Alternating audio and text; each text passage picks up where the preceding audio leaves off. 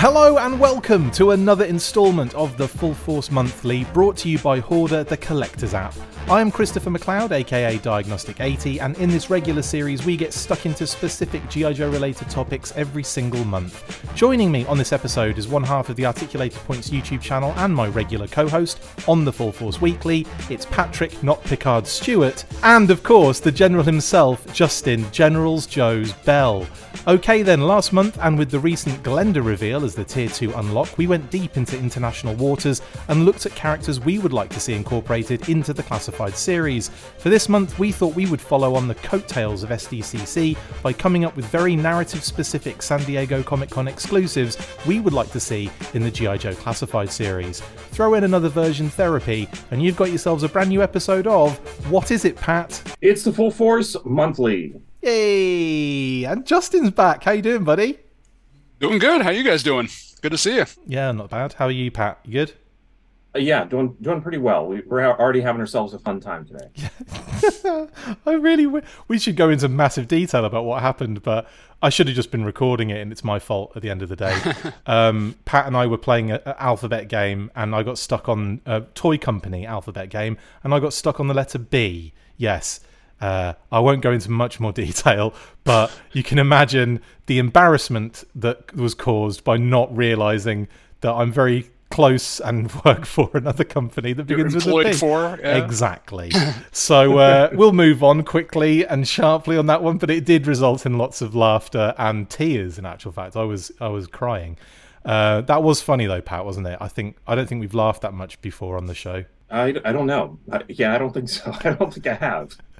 Sorry, Justin. We're just not that funny when we're all together. That's the problem.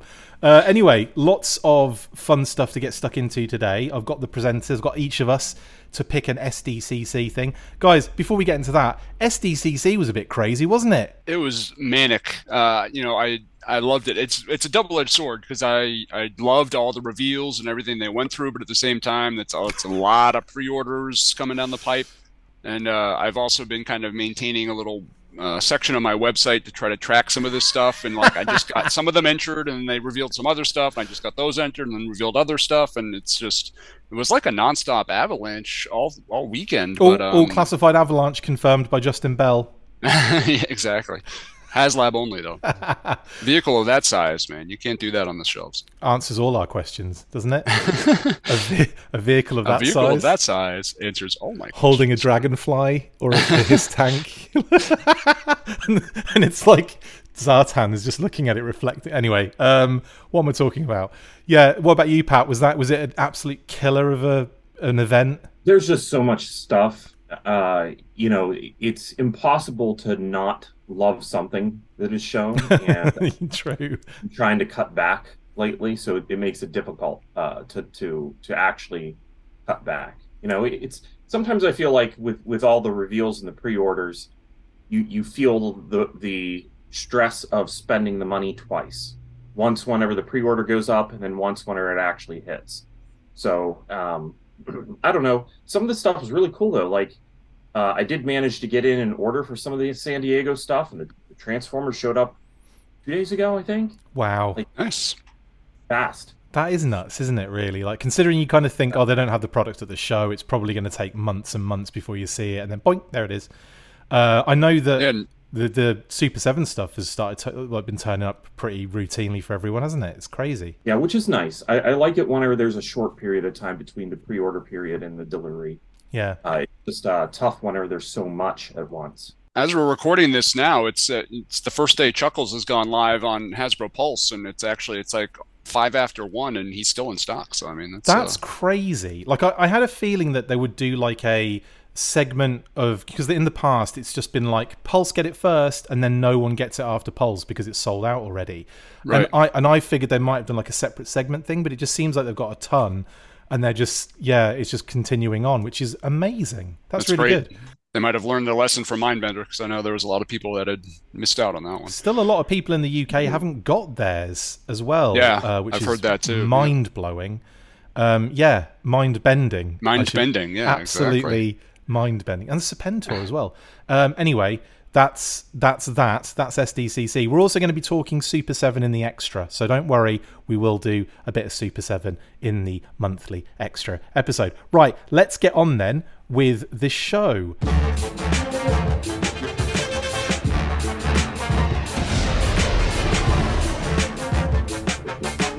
Okay then, with SDCC still fresh in our melted brains, we have decided to each come up with a different option for a classified SDCC CCCC exclusive, easy for me to say.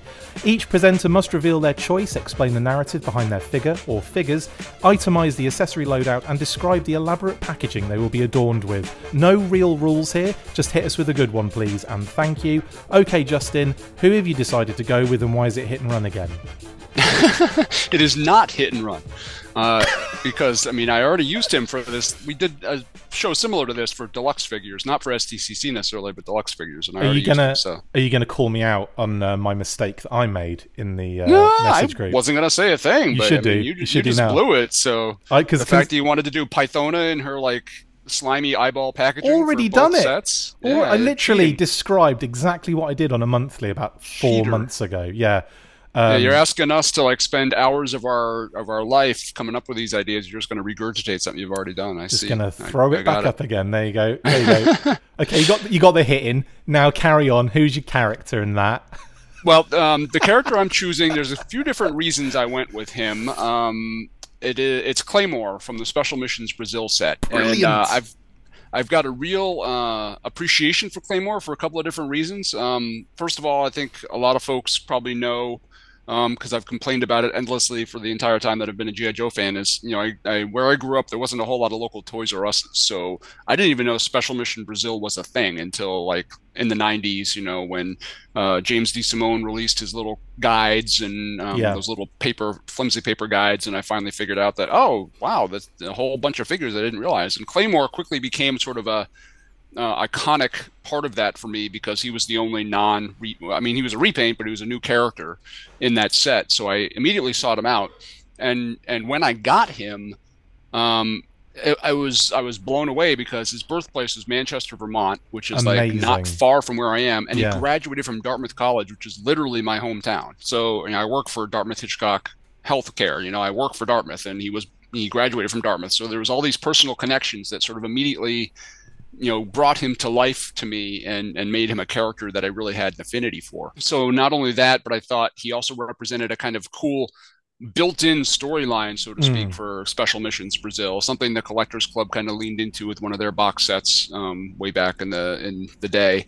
And I thought maybe, you know, Hasbro could do something similar. If you know how they're doing with Chuckles, where the San Diego Comic-Con Chuckles plays into a HasCon Crimson Strike set later on, they could do something similar and pull maybe some cool Brazilian exclusive characters, some of those Cobra Frankenstein repaints, and so kind of future, as Emily would say, we're future-proofing this exclusive by making, you know, allowing him to give call-outs for potential future sets. So the character would be kind of built around the Special Missions Brazil operation, where he's got to go into the jungles of Brazil.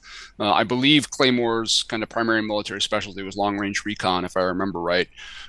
So he would be packaged with a bunch of gear that would kind of lean into that sense that he's going to be out in the woods on his own for a while. You know, a compass, maybe a canteen, obviously, you know, an assault rifle, a weapon, a knife, binoculars. I really like the idea of sort of a sniper rifle. I know that's kind of might be taking from Lowlight's gimmick a little bit if we give him this kind of take apart sniper rifle, so I could probably give or take that, but I would have loved to have him come with like a ghillie suit, like a big kind of camouflage suit that he could wear so he could conceal himself within the surrounding Amazon rainforest more effectively. So that's kind of what I pictured, is this loadout that you could look at and see, well, he's planning on being in the jungle for a long time. He's going to be out there and behind enemy lines, you know, he's got to do whatever he can to survive. And from like a color, like from a packaging perspective, first of all, my idea was sort of make it, and I know it's kind of a gray area because I had the Aztecs in mind when I was coming up with this package design. Technically, the Aztecs were Mexico, not Brazil, but there is still some of that, you know, some of that pyramid architecture in Brazil from some of the ancient races that were down there around that time or earlier. So I was going to lean into sort of that stone texture covered in ivy kind of thing, where Nice. like, you know, a secret temple that, you know, Indiana Jones might have discovered, where it's just like shrouded in vines and everything like that. And then so it would be kind of a beigeish color, beige and brown color, with some really ornate textures around it. And what I thought might be cool is that for the Claymore figure himself, if his pants were like still had that like yellow and brown tinge, but maybe softer tone to kind of make it look like he camouflage himself with that pyramid. So make those colors kind of more uniform with the packaging and with the figure inside. And obviously, you know, because of what sort of figure it is, it could be tooling that could be later used for Footloose or borrowed from Televiper, because that's what the original borrowed some of those pieces from Televiper. So it wouldn't even require a whole lot of new tooling, which they're certainly not afraid to do that with SDCC exclusives. They use a ton of new tooling with Mindbender. They've used a ton of new tooling with Chuckles. So they're not afraid to do that, but this could be an avenue where they could, you know, borrow some tooling from other figures or take tooling in this and repurpose it for Footloose or whatever, because you know, obviously there's the head and the helmet. The helmet, I think they could do some really cool job with in Classified, with sort of the layered leaves over it and make them some different colors. And, you know, it might be cool to have them come with the Uzi, because the original figure kind of came with that Uzi, and then, you know, a more long gun to complement it. But, you know, sort of the backpack was kind of what I thought might be the focal point of the set, where they could design a backpack in a way that maybe it held every single one of these. You know, there's a spot for the compass, there's a little peg for maybe a set of long-range binoculars or something, there's something else that holds his knife, and that could be kind of like what they build the set around, is this really cool backpack that manages to hold all these various tiny little accessories and can like fold out, and you can kind of peel them all out and all that stuff. So that was kind of what I had in mind. Just Claymore, he's got a personal connection to me. He's kind of the doorway into that Brazil storyline that could go in a bunch of other different directions. And you can work in a pretty cool packaging design as well. Didn't you also say that you were going to include a Cobra weapons crate? Yes. Thank you for catching that. I did forget to mention that. That was another element where the mission in Brazil would involve recovering a piece of Cobra technology, where it would come with like this sort of smaller trunk or footlocker thing, Cobra themed, and it could open up and there might be like a little maybe missile in there, or a little chunk of a satellite or an intact satellite or something. That was going to be another element of what he was going into the jungle to recover, or what he was going to be doing recon for. Love it. I love it. Right, then first off, Pat, what do you think about Claymore? Are you going to tell Justin, no, we can't have this? No, I like this idea. I had a very similar experience with Special Mission Brazil. We didn't have Toys R Us around here at the time that this came out. And I can remember another collector that was going to meet up with me. And, you know, he had lived for a while in the UK and was bringing some Action Force stuff. And I can remember him opening up his trunk to get the stuff out. And I just saw this box with wetsuit sitting on top, the Special Mission Brazil wetsuit. And I was like, what is that? And this was like 1990. Wow. I had just not heard of them because they weren't covered very regularly in any sort of magazines. I'd not seen them in Cotswold. They were a surprise to me very, very later on. And so Claymore, being the one that they created specifically for the set, he's already kind of special. And so I think that makes sense to treat him in a special way. And to be honest, I really miss Toys R Us, and, you know, his pants, I'm sure, started as an homage to Jeffrey. Yeah. Yeah. So it would be nice to have it treated in a special way. Him and Leatherneck, just giraffe pant team. Yeah. Jeffrey Force. Amazing. There are some options with the giraffe pants because, you know, Leatherneck had the yellow with brown spots as well, but that figure originally was planned to have brown with like a yellow pattern added to it. So you can flip-flop what colors those are to fit whatever theme Justin is looking for here. There's a lot of wiggle room, even if you're keeping with the giraffe pants. Definitely.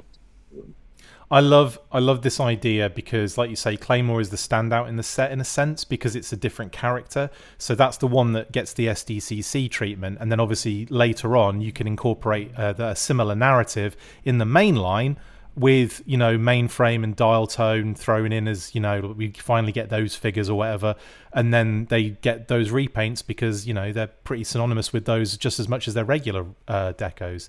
I would say that You know, when you look at Mainframe, he's just as iconic in that tan as he is with the in the grey. And same with Wetsuit. Wetsuit has got a dope color scheme in that special missions set with that kind of silvery grey. Yeah. Like it's really nice. And again, I'm trying to think who else is in that set. Dial Tone, right? Yeah, Dial Tone looks pretty cool as well in that set. Like I just could see them squeezing out the rest of that special missions Brazil narrative elsewhere. So yeah, that's phenomenal, mate. And interestingly, like even though I would consider some of those special mission Brazil team members to be pretty important members of GI Joe, none of them have gotten classified treatment yet. So they're all still kind of out there. That mental. We're getting Range Viper and Mole Rats and stuff like that before we get Leatherneck and Wetsuit, and which is fine with me. I mean, I think they've got to save some of those core characters for later on. You know, they've got to extend the life of the line and not dump everybody from 82 to 86 out right away. But Alpine, Airtight, Lifeline. Well, Quick Kick's coming at least. We know that. But yeah, but you're right. There's so many still to do. Repeater, Charbroil. I'm getting a little lower down the list now. Recoil, Ambush. There's load. Lightfoot, Downtown. That light green mail away Deep Six. I mean, come on. Definitely. Do 'em. No, that's a good shout, mate. I love the idea of the box as well. Kind of, I envision it like it's kind of like one of those double opening kind of lid type scenarios. So like on the front would have two covers, and it would be like vines as one that you take off, and then the front of the brickwork. Do you know what I mean? And then like that would be cool. So you've got maybe on the front, maybe on the brickwork, you've got like almost Indiana Jones etched kind of like designs. Maybe the shape of the box could be pyramid shaped. I mean, that would drive collectors crazy because they like having all the uniform stuff. But I mean, Mindbender and Sprinter, they're all different sizes anyway, so it's not that uniform. But yeah, you could do like the step pyramid shape to the box itself, and it kind of opens out. That would be pretty neat. To appease that crowd, keep it square, but have the pyramid raised, sticking out a little bit, so you still have the pyramid effect and shape. And then you open it all, and I'd love the thought of like having one of the doors having those like vines and stuff like that. Yeah, for sure. That clears it, and then you open that, and you're like, oh, cool. Yeah, that would be amazing. And I love the thought of a Cobra crate as well. You mentioned there that it might be better to do some sort of trunk, like a more modern military one that's got padding inside it, and is maybe like a But either way, it depends what weapon or piece that you're dealing with there, doesn't it? But either way, really love it, man. That's a great shout. Like Mars on that too, like the Mars logo. Yes. Oh, that'd be great. There you go. Yeah. There you go. Thinking ahead. Right then, Pat. We've had Claymore. Who are you going with for SDCC?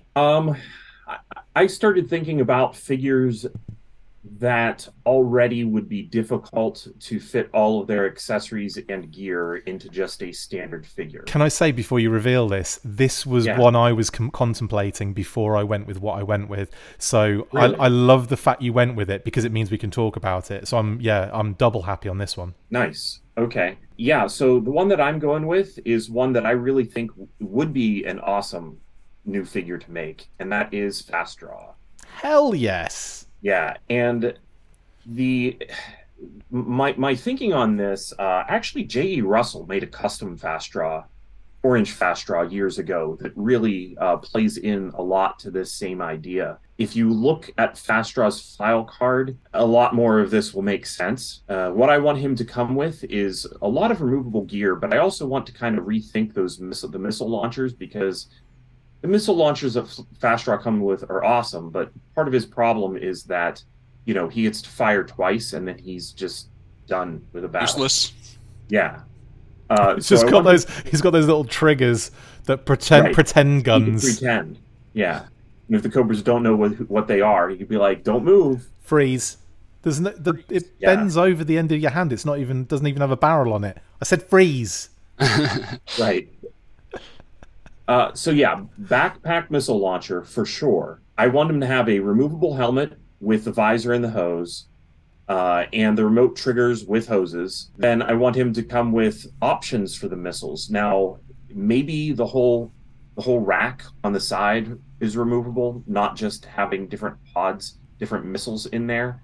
But I would like to have the two different types of missiles be the one on each side, and then the other option be a bunch of missiles on each side. Yeah, like the kind of like those multi-launcher type things with multiple spots. Like Salvo's square kind of combo missile launchers, maybe one on each side. It's got like 4 of them in there or something like that, 4 or 5 or.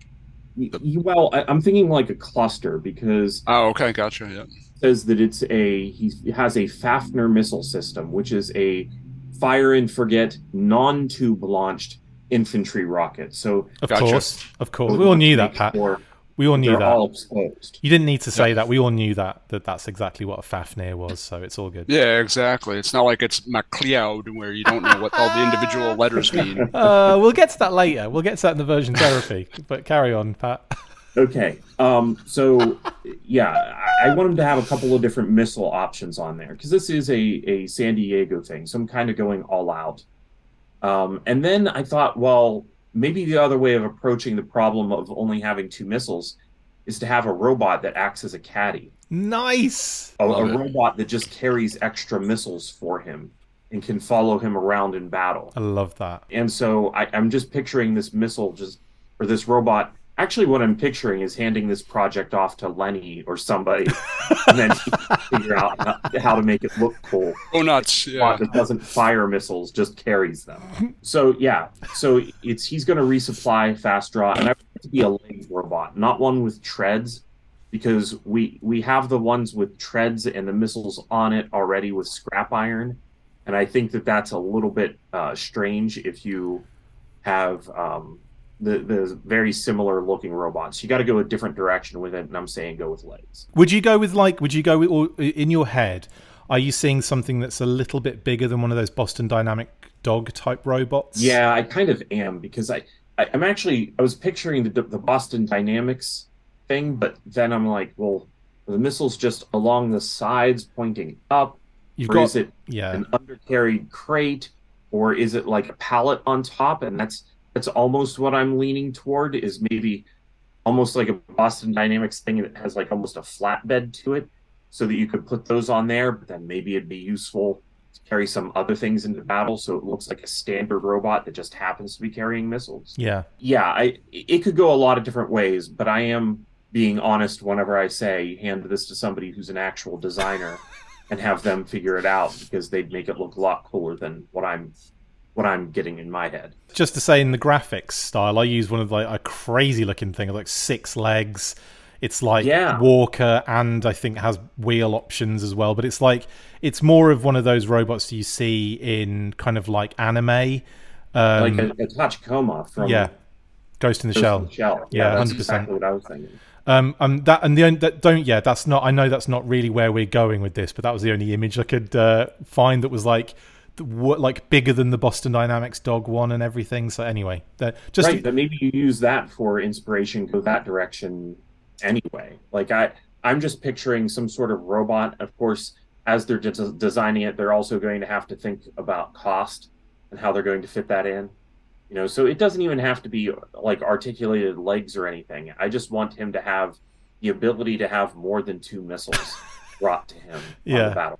Yeah. And then for my story, one of the aspects that I want of the figure is for all that gear to be removable, because that's kind of a thing with some of the more bulky gear anyway from the 6-inch line, that you can picture all that padding.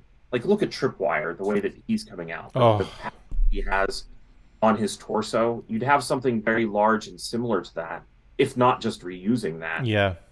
For Fast Draw's torso. But then it's funny how Tripwire has become very prominent in this episode in general. Like he'll be kind of quite for the forefront of my choice as well, for the similar reasons, the secondary reasons. But yeah, it's weird that he's massive in this particular set. It's almost like that release kind of helped us decide on, okay, yeah, we want to do this now because we can setting do this precedent as something they can do, with this base figure and then multiple different layers on top of it. Yeah, absolutely. Yeah, and then my thought is that he's already going to be so bulky. The way that I guess I'll just use Tripwire as an example, but Snow Serpent's also another example where they've kind of taken the base figure as what the vintage looked like and added layers to that. I'm going the opposite direction with Fast Draw and saying, okay, let's take all that gear and remove it, and also give him a holster with a pistol. As far as his story goes, is if you read the file card, it says Fastraw thinks of himself as an Old West gunfighter. And what I'm getting at by saying that you're removing all of the gear is that once that gear comes off, I would have, I guess it's 3 additional accessories. There would be the holster, a revolver, and I want it to be a modern revolver. I don't want to go too Old West with it. Yeah, 6-shooter kind of style, yeah. Conflicting design style for him. So I would think a modern revolver inside a holster, a modern holster as well. And then I'm trying to think of what kind of cowboy hat I want him to have. Oh, man, nice. But I don't want him to go Wild Bill style. Right. Hat, which is like, actually a military hat in itself. Yep. I'm going to go with the Man with No Name. Give him that Clint Eastwood look. And so it says on his file card, he thinks of himself as an Old West gunfighter. I actually want him to have in the story a moment where it comes down to that, where he and Scrap Iron have just been completely, firing the missiles back and forth. The tanks are all down, and it's just the two of them nice. Left. And the gear comes off, and they're staring at each other. And it's time for in the battlefield. Wow. Yep, it's time for the old. That's so awesome, yeah. Face off, and it's him versus Scrap Iron. And then Nick Cage and John Travolta turn up, and they do a face off as well, right? Right, sure, why not? Maybe it's Nick Cage underneath there playing fast. There you go. That's wicked, man. I love it. I love the whole thing. Fastraw is one of my favorite figures that never really gets any love at all. Like, he didn't even really get a decent run in the modern era, unfortunately. I mean, he got he got the one figure, but it wasn't great. Do you know what I mean? It was just like blowtorch, basically, wasn't it, again? But, I think in terms of the vintage figure and what a classified figure could be, blown away by that. Love all the different additions you've thrown in there. Love the fact there's a caddy robot that we could, include in the. It's basically a figure and pet, is what you're talking about, but for SDCC, which is fantastic. What do you think, Justin? Oh, I love the idea. The whole gunslinger. Like, kind of after all the missiles have been spent and just him and Scrap Iron, that is fantastic. That's inspired. I really like that a lot. And Scrap Iron's just got a remote control. That's all. No, he comes with a pistol too. The classified version comes with a pistol. He can make it gun on gun. But yeah, I mean, Fastraw is one of those characters that I think benefits from his specialty, but also suffers from it because he looks very cool. He's very unusual, very unique. But yeah, once he fires those 2 missiles, what is he? He's some dude running around the battlefield in his big bulky suit, and you can't repurpose him in many different areas. Like, that's why I sometimes really gravitate towards, the standard military look like Falcon or Hit and Run or those guys, because you can put them almost anywhere. Yeah. They can serve multiple purposes, but Fastraw is kind of locked into his specialty. Funny you should mention those particular characters in a row, because one of my favorite issues of the Action Force Monthly, which then became European Missions, was the last issue, which was the one where Falcon, Hit and Run, Fastraw, there's a tunnel rat, there's a couple of them basically doing a mission, and Fastraw takes out 2 segments of a maggot. That he kind of, and he just takes them straight both out. But like, he's utilized in the right way in that one. But it is very much he is cornered by these 2 maggot kind of front ends and just takes them both out. It's really cool. But it's interesting that you mentioned those particular characters, and they're all the characters that show up in that issue. That wasn't on purpose, but we can pretend it was. We can. But yeah, I mean, I think the idea that you can take that bulky suit off and give him sort of a more minimized look underneath is cool, because you can use him in more ways than just, because he's a qualified soldier. He's not just a guy that has rockets strapped to his shoulders. He can just a guy. He can do other things. So I really like the idea that one thing that I enjoy about the 6-inch scale and the way Hasbro is doing that is that, to a degree, some of the gear can be kind of swapped around a little. Some of it takes a little bit more effort than others, but you could conceivably craft a fast draw where you take off the bulky armor and find another tactical vest or something like that. And if you're good enough at customizing, you can kind of work him into a more sort of quote unquote standard military look, and use them in more different ways. Give him a handheld missile launcher instead of his big backpack or whatever. Just gives you some more options. But yeah, Fast Draw is one of those characters that you see and you immediately identify, yet at the same time doesn't end up very prolific throughout the mythos because he is kind of cornered into that one single specialty. Pigeonholed, yeah. No, that's totally. Yeah, totally I'm sorry, Fast Draw. This particular mission doesn't require a dude with missiles on his shoulders. So you're surprisingly enough, no, it's very true. I will always love that figure though. That was one of my it's a great figure. There's something so substantial to him, and the features and the missiles flipping and everything. It's just so good. The visor, it's all dope. There's certain figures you can tell that they went into with the idea, how can we make this fun to play with? And not cool, necessarily that it makes sense, but it's really fun to play with. The kids can do stuff with it. And that's one of them. Just so much different play aspects to that single figure, and the fact that it's it's the same price point as any of the other normal figures were back in that day. It's pretty crazy. And I know you said you didn't want the robot to be able to fire necessarily, Pat, or you wanted it to just be a carry kind of caddy robot. But I was just thinking, like, in order to make it look pretty cool, you could have the side cluster missiles attached to it in a very aggressive looking way, so it could fire them if necessary as a backup, and he's got control of both, if that makes sense. So like you kind of almost have it almost as a backup, and then obviously he can switch things out for you if you need it switched out, kind of thing. Yeah, I think that if you position them that way, that would make it kind of up to the person buying it, whether they want to imagine it one way or the other. Yeah, totally. Maybe even like just a tiny gun on the robot, so that it can get itself where it needs to go without problems. A little old 6-shooter in a holster that it pulls out, and it has a little cowboy hat on it, right? Yeah, come on. Beautiful. And then it needs give it to some have personality. It almost needs to have like a robotic horse look to it, maybe. Oh my god, that's genius. That is genius. There you go. You just do a Boston Dynamics horse, effectively, right? Yeah. Mm-hmm. I think we've worked it out. Do you make it big enough so that Fast Draw can actually ride it? Yes! That would be amazing.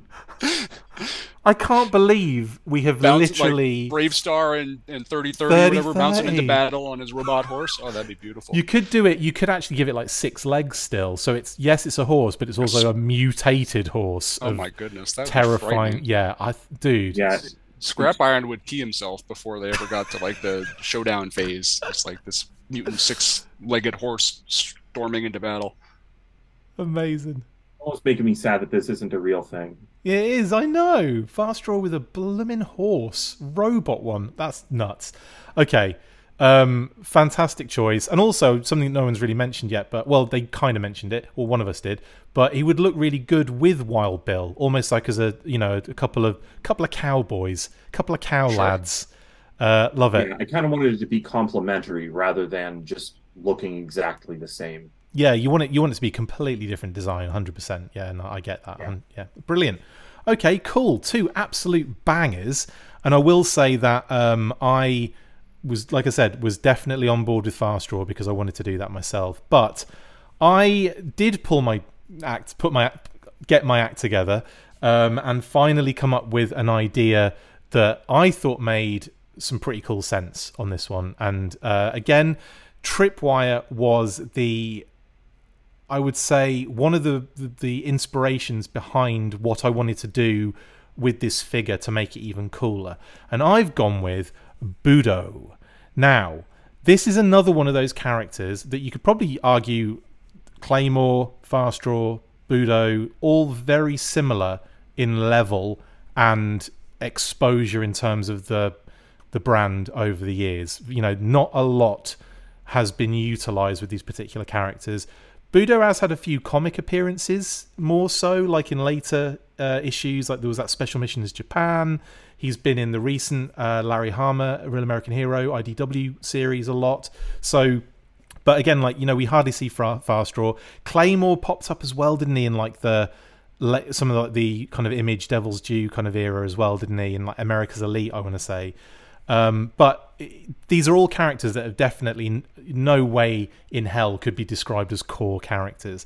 But I went with Budo, and one of the reasons is he is one of those characters that just looks really cool, a bit bonkers. It's kind of like on the same kind of level as your Crystal Balls and your Raptors. It's like a samurai in the middle of the G.I. Joe battle. But it's no different, I guess, than some of the ninjas that are included in the line. But there is still, he almost like doesn't fit in any particular bracket, but he's always lumped in with the Arashikage. Do you know what I mean? Like doesn't really fit anywhere technically. But that's kind of why I like him. And obviously it's a figure I had as a kid, thought he was amazing. And my idea with this Budo figure is to, well, for one, I've got the image up of version 1 right now. But here's my thinking on this. This is SDCC. You could argue the fact that you could repaint this and get him in the main line at some point as well. So I'm thinking we go closer to his international mail away, the Action Force mail away kind of deco, which is also very similar, not the same, but very similar to the unreleased Ninja Commandos Budo. Now, all of these things are going to come together in like, to mold what this figure is going to look like. So I'm thinking you get the vintage style as the base figure, right? Maybe even sculpted torso rather than secondary for the vintage style, right? You have, rather than that kind of orange color, we tweak that and we go a little darker red with it. So we've got the teal on the helmet, we've got the teal on the body, and then black pants and like the red armor on the arms. And that will, and maybe even like red, we'll go with red shin pads, and that will become evident in a second. You guys probably, the two of you probably know what I'm getting at the moment in keeping the arms and the legs a little bit free and also red. And you probably at home probably understand what I'm getting at. But we'll go through the accessory loadout first. So I'm thinking classic removable helmet. Very similar, obviously, to the one that we know and love from the original figure. Obviously, a katana sword, a wakizashi, both sheathed. And I'm guessing, the one that was the red color, the red sword, I would do like a red handle, but a silver blade, because I thought that would be kind of a nice homage to it, rather than doing a whole red blade kind of thing. And then obviously the other one, more ornate, but also they're gonna have to be quite similar for my future thing. And of Sai as well. And now the Sai he has is kind of interesting because it doesn't look like regular Sais where the handguard pokes up. In this case, you've got one poking up and one poking down, so it's kind of a really interesting kind of design. But again, I would want him to have that because it'd feel that's quite synonymous with the character. And a backpack, so that you can have both swords sheathed and maybe on him. Maybe even have one of the swords by his side that connects to his belt, and maybe the Sai either sheathed or, as it kind of appears on the image I'm showing at the moment, hooked to that little kind of point on his belt. So there could be lots of ways to kind of, keep all this gear on him in this version of the figure. Now, this isn't all of it. There's more to this, and this is where the tripwire technology comes into play. So the fact that we've now unlocked multiple secondaries as effectively things that you can throw on and off and make something else and different. That's what I'm going with here with Budo. I'm thinking that we throw in the whole modern design to recreate on this figure. So we get another helmet thrown into the mix, right? More ornate with the big deer antlers and everything. Plus, those antlers on the helmet will double as the sword display.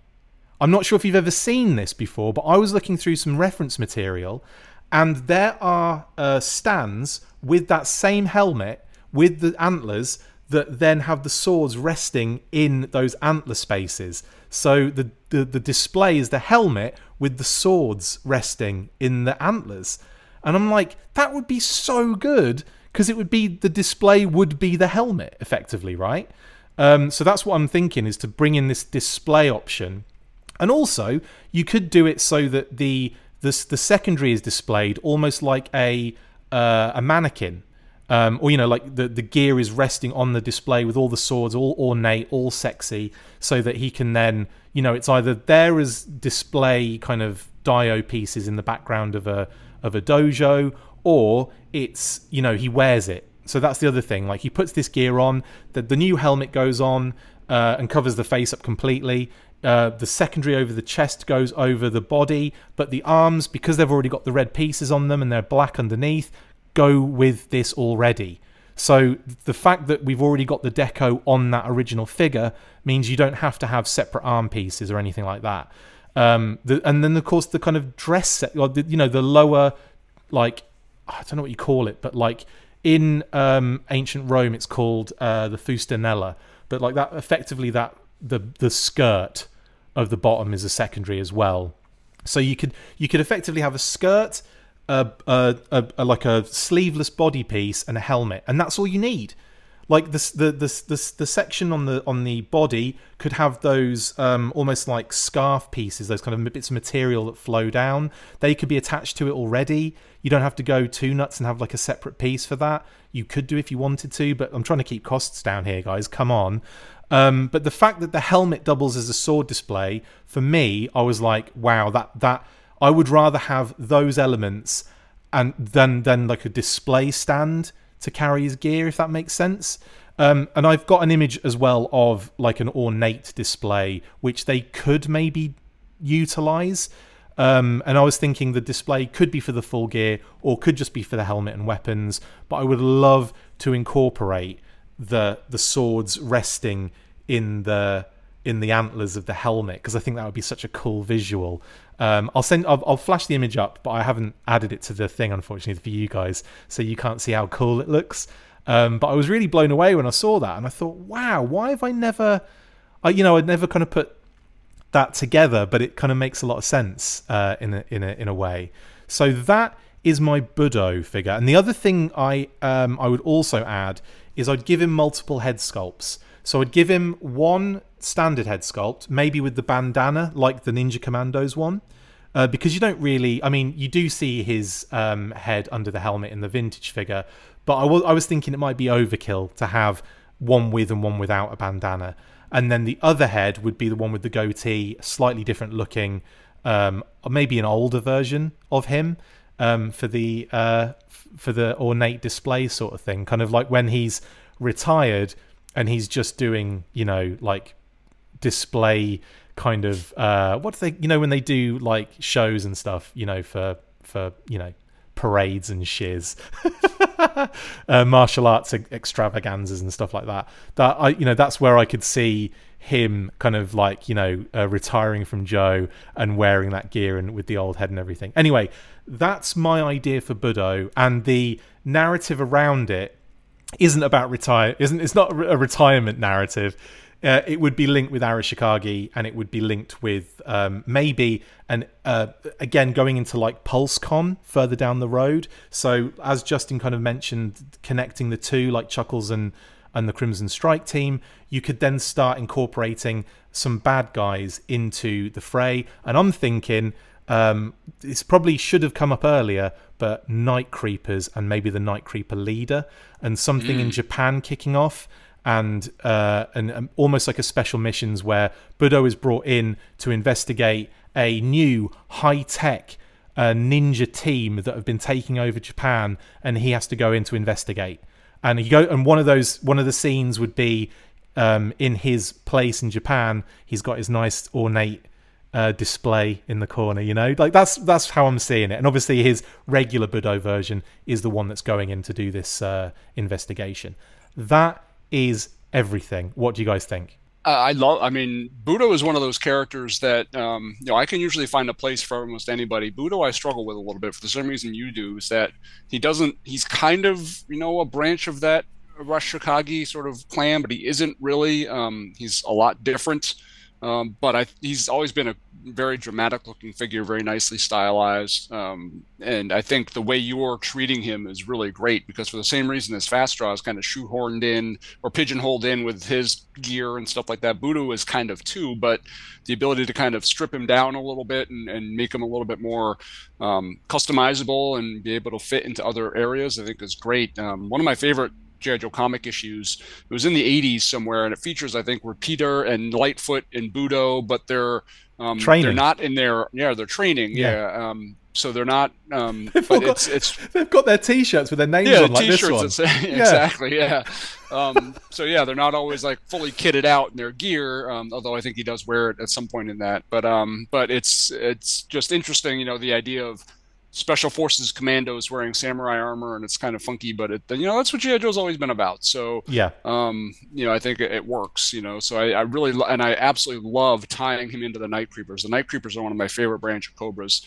That I think don't get enough love and attention because I don't know why, but probably because they're purple and came out in the 90s. But they're still really fun. They're great figures, and I would love to see them do some kind of crossover thing between Budo and the Night Creepers. I think it makes a lot of logical sense. I think because Night Creepers have really not been given any classified love yet, but we have had them in the kids like 6-inch line Snake for Eyes Snake Eyes movie movie line. line. Yeah. Yeah, so maybe round the corner at some point.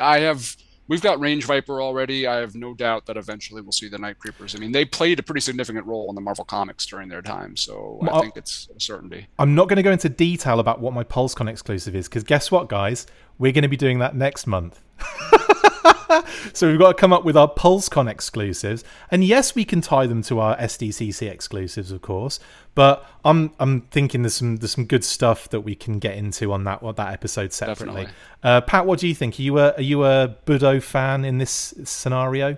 Yes, I like all the martial arts GI Joe stuff. That's some of the stuff that I've loved the most as I was getting back into it. Obviously, Snake Eyes really got me deep into GI Joe in '89, and Sexy. I started hunting for a Budo immediately. I like what you were saying about the sword, just treating the hilt as red rather than an entire red blade. I do think that the Fun School one, in that respect, was a little bit superior in the vintage figures because they swapped the colors of the swords. It always looked to me like the other sword should have been the red one. Yeah, because it's in a sheath and everything. Yeah, big time. Yeah. But I think that would be nice, wouldn't it? If you keep the same red throughout, like on the modern body, on the handles of the swords, on the sheaths of the swords, then everything is covered. Like you're covering the homages in every direction, in a sense, aren't you? Yeah, and like you were saying, also with the Ninja Commandos reference being a possibility of the way that you could maybe kit it out, that it would look a little bit like that. He has some red, and yeah, the Ninja Commandos Budo, the colors of it are black and a color that doesn't quite match that mail-in. Yeah. But when you do modern figures, they always adjust the Pantone color a little bit. Yep. And there's enough wiggle room there that you could make a modern figure that would represent both. I think it's nice as well the fact you get all the homage in there. You get that teal color, which is the important one, but it's hidden when he puts all the red on. So you're not getting like a clash or a weird thing happening, like a Transformers collaborative thing where some of Megatron is black and some of Bumblebee is green. Do you know what I mean? Like you're getting the full modern kind of figure. If you want that, obviously it would be like really about being ornate and really about being like just a showpiece. But the actual figure that's going to do the actual the hard work is going to be the one without all that gear. But you do him as that deco, and you've got the main line to do a regular Budo in the in the future, and I just think that works in my head. Yeah, I think that works really well. It's planning to make sure that people who walk in and only do retail are going to get the Budo that is most familiar to them, but then you're making an exclusive that is well worth buying because it comes with all this stuff. I really like the idea of the rack of gear, because even when this Retaliation Budo that you're talking about, the modern one, came out, I was looking at, I don't know what it was. I think that there were some gashapons or something that were roughly 4 inches that had samurai suits of armor that were just on a rack. Nice. So The other thing that I'm kind of thinking about in regards to this is maybe he should have some shin armor, like something for his lower legs. Yeah, I did mention that when I was talking about it. I said you could have like the shin guards would be red on the lower legs. Okay. So that I wasn't sure if those were removable or not, though. Well, I was thinking because it's on the deco of the figure, more or less, you could do it so that you had the arms as red and the lower shin guards as red, and the red on the helmet. Additionally, you tie it all together with the teal and the black. And you don't have to have extra pieces, if you know what I mean. Like the arms don't have to have extra pieces. The shin guards don't have to be extra. Everything would work as, visually, if you know what I mean. Yeah, it's just when I see that build, usually, of a samurai armor, it includes the legs out in front, like the shin armor in front. So that's what I was picturing in my head. But if that's not the plan, it's not the plan. Well, it was costed out. It wasn't up to me. I ran it by Emily. She said we're gonna have to cut this, and that. You know how it is. Lols. I think Pat is like giving you some shade about your design choices. He hates me. He hates me. Yeah, he hates me. Right. That's the end of that. Well, I loved that. I really enjoyed that a lot. That was one of my favourite ones we've done so far, where we've gone like into all the details of everything. I bloody love it. I don't think I described the box though, but effectively it would be an ornate samurai Japanese and infusion style thing where you'd open the front and you'd see everything displayed in this ornate, elaborate way. The figure might even be underneath all the gear. Just keeping it simple, or you could have them separated so the ornate element is on the right hand side, on its stand and everything, with all the weapons, and the other figures on the other side. So that would be how I would go about it. Very Japanese, very kind of. I'm thinking like also modern. Like infusion with the neon signs and the cityscape and stuff like that. Something really cool like that would be nice. But anyway, maybe his apartment. So you can actually have the display like in the corner, kind of on. Yeah. Anyway, but that's that. We've got to move on because we've got more to talk about. Let us know in the comments who you would like to see in the SDCC exclusive department, and let us know all the details. That we've let you know all of our details. We'd love to hear about it, guys. Anyway, next up, we have a bit of version therapy. Have you tried Hoarder yet? No? Well, you need to. If you have a collection of things and want to create a fun and easy way of organising it and of course showing it off, then get involved. You can post items and build collections, and you can drop a status like getting a fun delivery or seeing some awesome related stuff on your travels. Build your collections with Hoarder. The app is free to download on Google Play and the App Store, so what are you waiting for? Get to hoarding.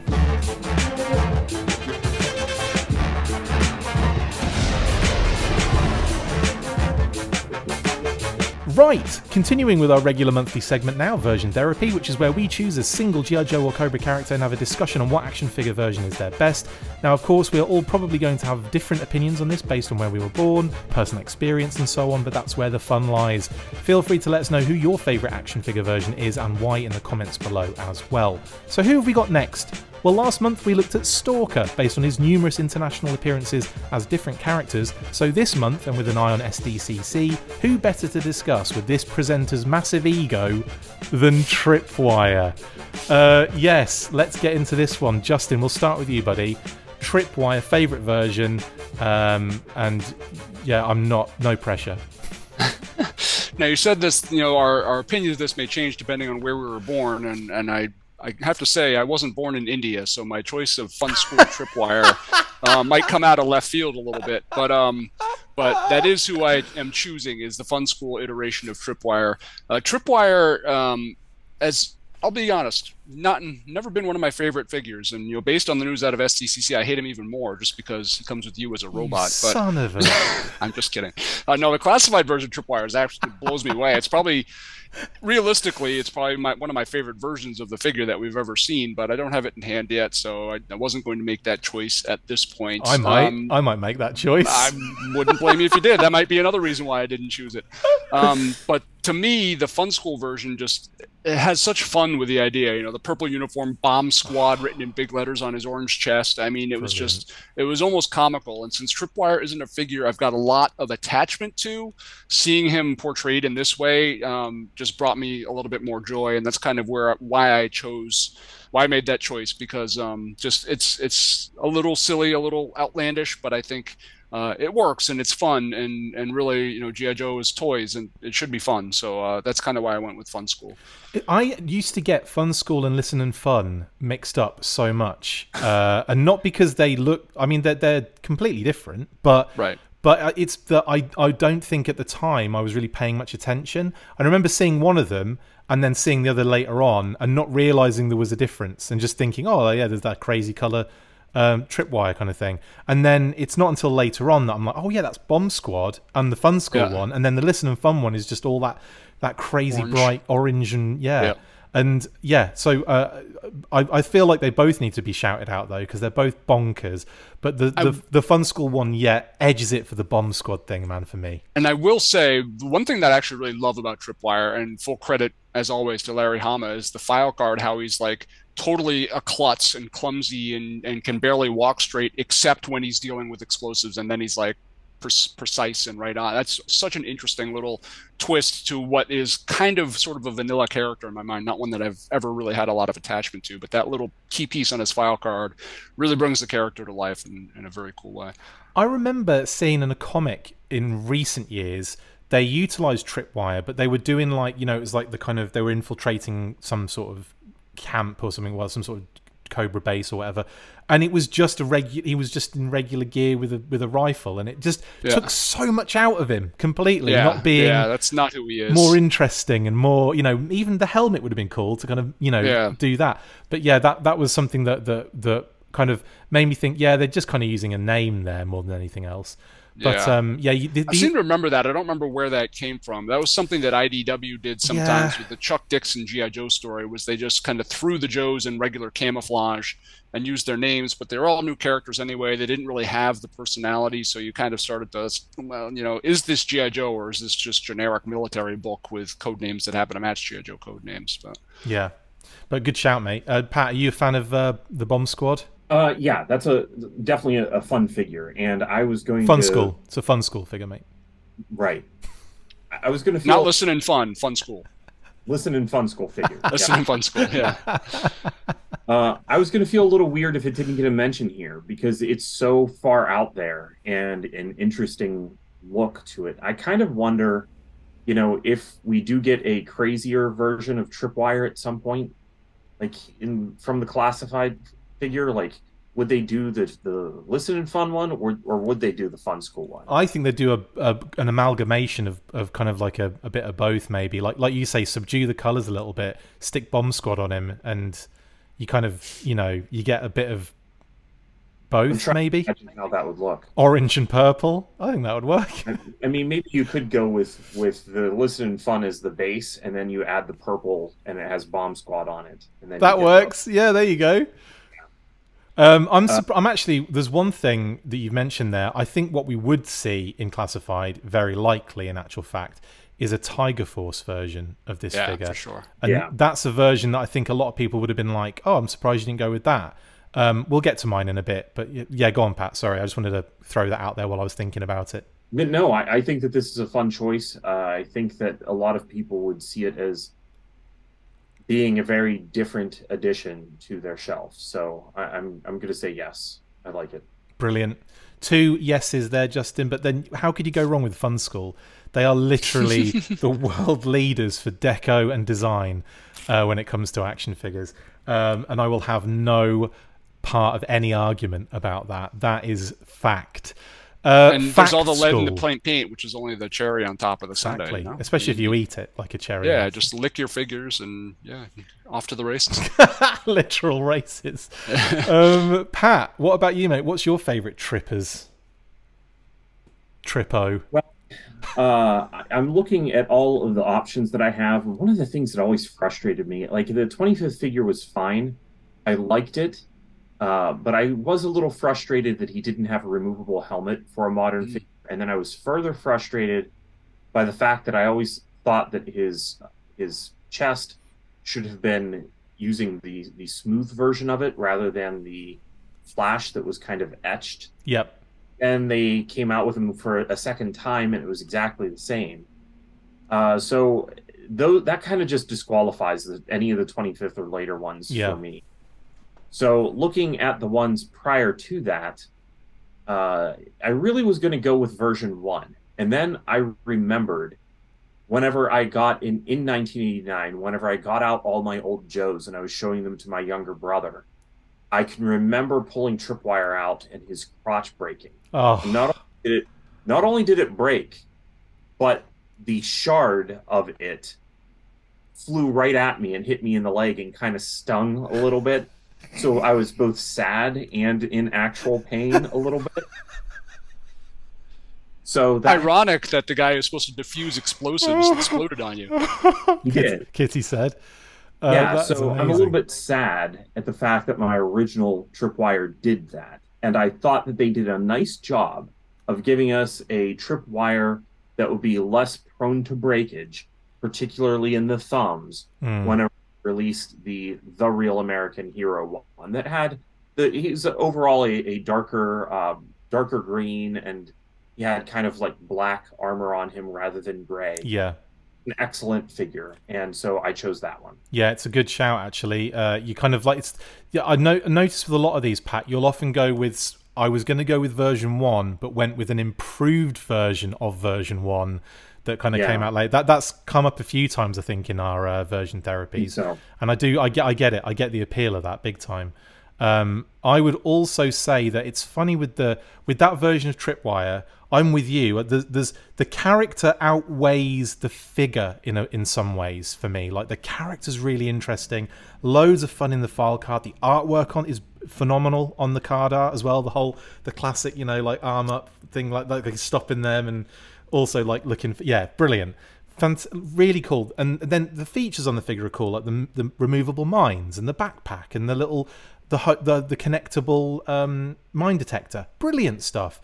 But the figure itself is so soft in its details, way more so than any other figure in the line, in my opinion. Like, you look at all the figures in the vintage line, and Tripwire stands out as being the softest sculpt. The fact that the helmet melts into his face, it's like such a weird, soft kind of vibe. Yeah, like, I used to love reading about him in the comics, used to love him in the cartoon, used to love the idea of the figure, of the character, but the figure never really quite ticked the box vintage for me. Yeah, I agree. 100%. And it's looking at that figure, and the fact that the helmet's not removable is just frustrating. And then even if you look at the details, like his mouth and nose, it is, like you said, it's very soft. It's like ice cream. Yeah. It's literally just an ice cream face. He should be Ice Cream Soldier, shouldn't he? Anyway, yeah, good shout though. I think that was a good one. What about you, Justin? You a fan of is it 2001? I think it is, isn't it? I think 2001, somewhere in that neighborhood. Yeah, it's those Real American Hero 2-packs. And 2001. Did he come with Gung Ho? Is that who he came with? No, maybe not Gung Ho. He came with, I don't remember who he came with, but Big Brawler, one of those weird 2001 figures. But it was Big Brawler. Big Brawler. Yeah. But yeah, no, I like that one a lot for a lot of the same reasons. It retained sort of the vintage look, but he was a little bit more durable. He's a little bit darker. He does look out of place. I agree. That might be part of why the figure has never really appealed to me, because even compared to his contemporaries, he does look a little bit soft and undetailed and just not very exciting. He's just kind of there. And then in 2001, with all these other, repaints of future figures that are bulkier and more detailed in the sculpt, he looks out of place there too. So, but yeah, I mean, I think for a version of Tripwire, that 2001 version is probably about as best as you get domestically. Yeah, definitely. Should I just go ahead and say mine? Just get it out of the way. I mean, it's obvious in it, pretty much. Everybody knows who you're going with. Said with such venom there, Justin. He's like, everyone knows, mate. I'm going to shock you. I'm going to shock you a little bit. It's Tiger Force Tripwire. No, I'm kidding. But Tiger Force Tripwire, I just want to quickly talk about that, because that would have been my favourite in this chat had we not received this mental classified tripwire very recently at SDCC. So, rewind.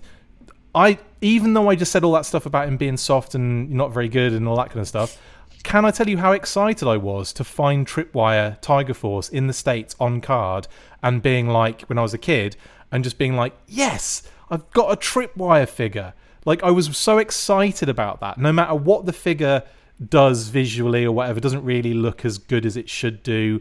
I was so excited and happy to get that figure, and that's why it was oddly quite a close one for me. Like, I really loved that because of the nostalgia about it.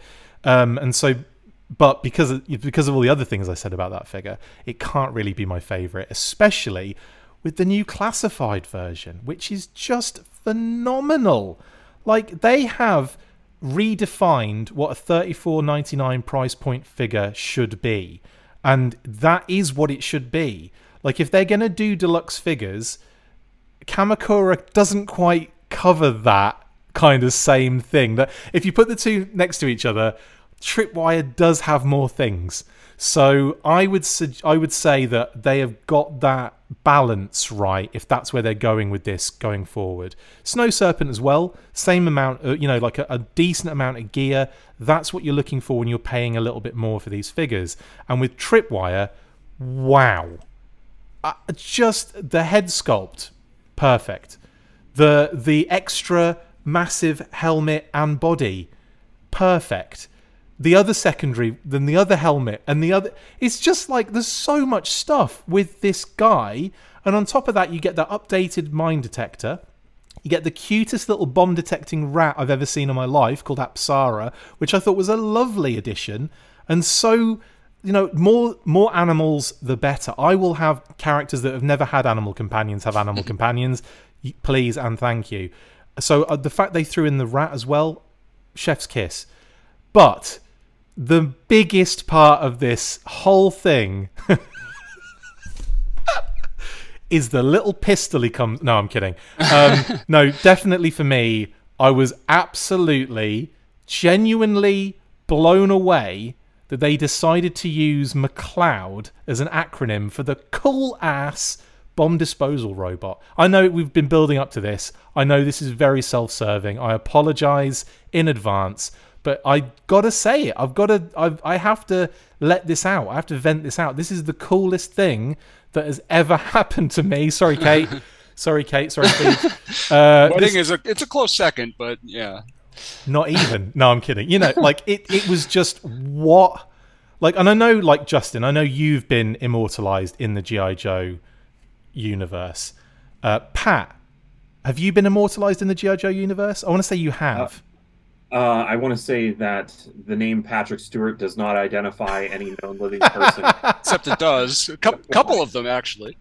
Yeah. So, no, I've never been immortalized in the G.I. Joe universe. So you're next, basically, is what we're saying. Yeah. Justin, obviously, you've had a head sculpt. Do you have to talk about that? What's that? Are you allowed to talk? Yeah, because we always joke about it being we're very secretive about it. But are you allowed to actually discuss that? I would. It's years ago, and the Collectors Club isn't around anymore, so I don't think anybody would give me a hard time. Go for it. Yell it from the rooftops. One of the designers working on, helping out the Collectors Club with their figures back in the day, is a close friend of mine, and did me the favor of asking for a couple of photographs so he could design a head sculpt for Dojo from the G.I. Joe Collectors Club, which interestingly was kind of sculpted in a way to also work as the headman, only the headman never ended up coming out. So it's just kind of a funky looking Dojo figure. But I would say I would say that you didn't really want to be a drug dealer, did you? You didn't want to be immortalized as a drug dealer. I don't care. Whatever. As long as I'm immortalized.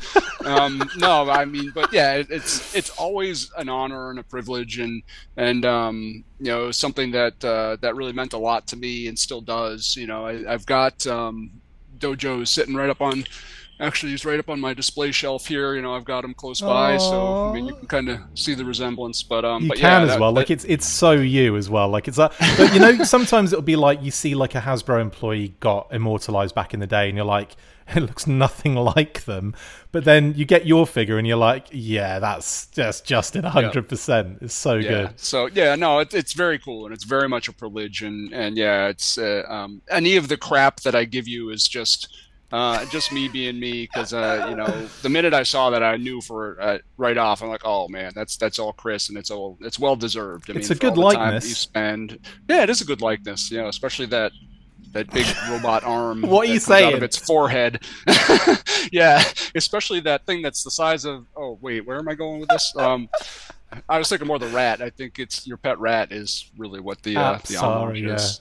I've got like a couple of things to clarify here. Like when it went live, I wasn't aware, I wasn't told that they were going to do anything like that. But I have been told in, not in confidence, but they've told me outright that it's a nod in my direction. Now that obviously it's one of those things where I don't think they don't really tend to broadcast that necessarily. But they'll start getting everybody asking, well, when's my turn? Yeah, when's my figure coming out? Yeah. So I think obviously changing the spelling and all that kind of stuff, but it's a nice little nod in my direction, and I thought that was freaking amazing. Seeing McCloud on like emails coming through as well, like they go all out by putting the whole title in every single thing. Like every email I saw had McCloud written on it. Every, like on the Pulse page itself, when you go to order it, the whole title is there, and it's just, that's so crazy. Was it mobile armored control lever for explosive? You better have that committed to memory, man. I'm very disappointed in you. I should know it, shouldn't I? Something like that. But it's amazing, and and also the brand writers reached out to me as well to kind of say hi and also thanks for what we do on the show and everything. So amazing stuff. Thank you so much. And wow. So it couldn't be anything other than this. But I mean, look at this figure, man. Like, take that McCloud out of it, right? Not the robot, but the name out of it. This would still be my favorite Tripwire of all time. The fact that hesitation. They've literally made us a beautiful update to the original vintage style and thrown in this modern thing, which is just mind-blowing. Pat, I know you want to say something here, buddy. I was going to say, all they really needed to do, clearly, to make me happy was make the helmet removable. Mission accomplished. They're like, oh, I guess I didn't need to do all this other stuff. Didn't need to name the robot a stupid name. They could have just... And I think that in a previous episode, we were talking about animal companions. And one of us brought up the fact that the increase in scale can mean a decrease in the size of real-world animal that would be appropriate to pack in. I know that we may have mentioned the desert scorpion being too large originally. Yeah. But I think that we did maybe even mention a rat or a ferret or something like that. Yeah. Being able to be included. And so I think that if you are tasked with making a 6-inch tripwire, how do you make that interesting? Because it would have been very easy to just upscale the design, make the helmet removable, release it at retail, and have everybody go, okay, I'll buy, here's my $25, I'll buy them. But to make it actually into something that feels a little bit like an event and gives it that extra oomph that actually adds a lot to the history of the character is where I want to see the 6-inch line going. Yeah, definitely. The classified tripwire does so much right that just makes it kind of head and shoulders above not just other tripwire figures, but other versions of the classified, other classified figures. I mean, there's just so much. The fact that you can make it vintage accurate, but also make it modern. I mean, that's stuff that we've all been asking for with the classified line for a long time. The fact that, it's you can not just swap gear, but you can remove gear to make them a little bit toned down. One thing that I actually really love about this figure is it reminds me a lot of Cops. There's a character in Cops called, I think it's Powder Keg, who's an explosives expert, and he's got all this layers of armor that you can peel off. I got that kind of vibe from him, or Long Arm. Long Arm, line. They could even repurpose some of this for Long Arm. So there's a lot of and the inclusion of the rat. I mean, that's brilliant. Everybody that I saw responding to that on social media was like, what is up with the rat? That makes no sense. You do a little Google search and you find out, oh, there really are mine detecting rats. I mean, that's where this came from. And that was something that I always loved about the G.I. Joe line back in the day is I always felt like I was learning stuff from the G.I. Joe brand. Yeah. The way Larry Hama wrote the file cards, I was learning how, elements of the military worked, Yep. through that veil, through that lens. And I feel like I learned something at SDCC with the inclusion of the rat, which makes me seem like a small thing, but it's just cool. It's really cool how they kind of put this figure together. I'm a little worried they're setting a precedent for themselves that they might struggle with, because from now on, every single $34.99 figure they do is going to be compared to this, and everybody's going to say, "Well, Tripwire came with all this. This figure just comes with this. What's up with that?" But hopefully they can maintain this going forward. I think the days are gone. We'll see I use Kamakura. I love that figure, by the way. I think Kamakura is a beautiful figure. Great figure. But the loadout is not worthy of that particular price point. Now, the Snow Serpent, 100%. And that was like, you look at that, and Snow Job as well. Those kind of figures, that's what I expect. Tripwire has definitely stretched as much as it can to that end. But I feel like we're in that range. We're going to be in that range, Viper, between like Snow Job and Tripwire is where I think we're going to be. But yeah, I agree with you. I think everything is going to be, there's always going to be that vocal element of the fan base that are like, we know we need more, and we need all the same level of things that Tripwire came with. But it's it's whatever makes sense for the character, I think, a lot of the time, and this just makes sense, doesn't it? And it's phenomenal. And they didn't have to throw all that stuff in. They didn't have to add a rat. It's crazy. Yeah, I mean, I'm looking at a picture. That's why I keep on looking over here, is because I've got a picture on my second monitor over here of all the different gear he comes with. And yeah, I mean, sure, the mine detector, the hose, the backpack with the removable mines, even if he had just come with that stuff and the ability to remove some of that gear, even without like the bomb disposal helmet and collar and second pad, that would feel like a decent complement of accessories. But the fact they just went all out with all this stuff, it's really impressive. I can see them doing a Tiger Force version of this and stripping it down to just the basic version. Yep. The more vintage gear. Yeah, that's what I would expect them to do in terms of that, because I mean that it's almost inevitable with Tiger Force now. Okay, cool.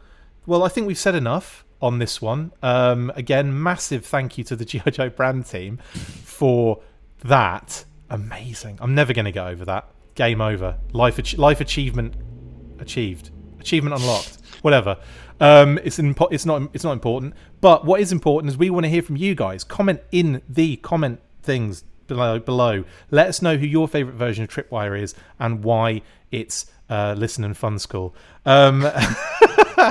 Thank you guys. It's been another absolute stonking episode where we've got into some stuff that we've probably gone over time with again, but we do have a little extra for you following this as well, so don't worry, will be a little bit more SDCC talk for you guys. Thank you so much for jumping on. It's been an absolute pleasure as always. Pleasure's ours. At least it's mine. I can't speak for Pat, but yes, thanks again. It's always fun. It's always fun school. It's always Listen and Fun School, right? There you go. That's the new catchphrase, I think. Anyway, that brings us to the end of the episode. Thank you for joining us for the Full Force Monthly. Massive thank you to my awesome co-hosts, Patrick Stewart and Justin Bell. These names are not... What is it, Pat? No known affiliation? Or I can't remember the term. The name Patrick Stewart does not identify any known living person. Thank you very much. Neither does Justin Bell, right? Exactly. See you next month. And as always, after 3, 1, 2, 3, Full Force! Amazing stuff.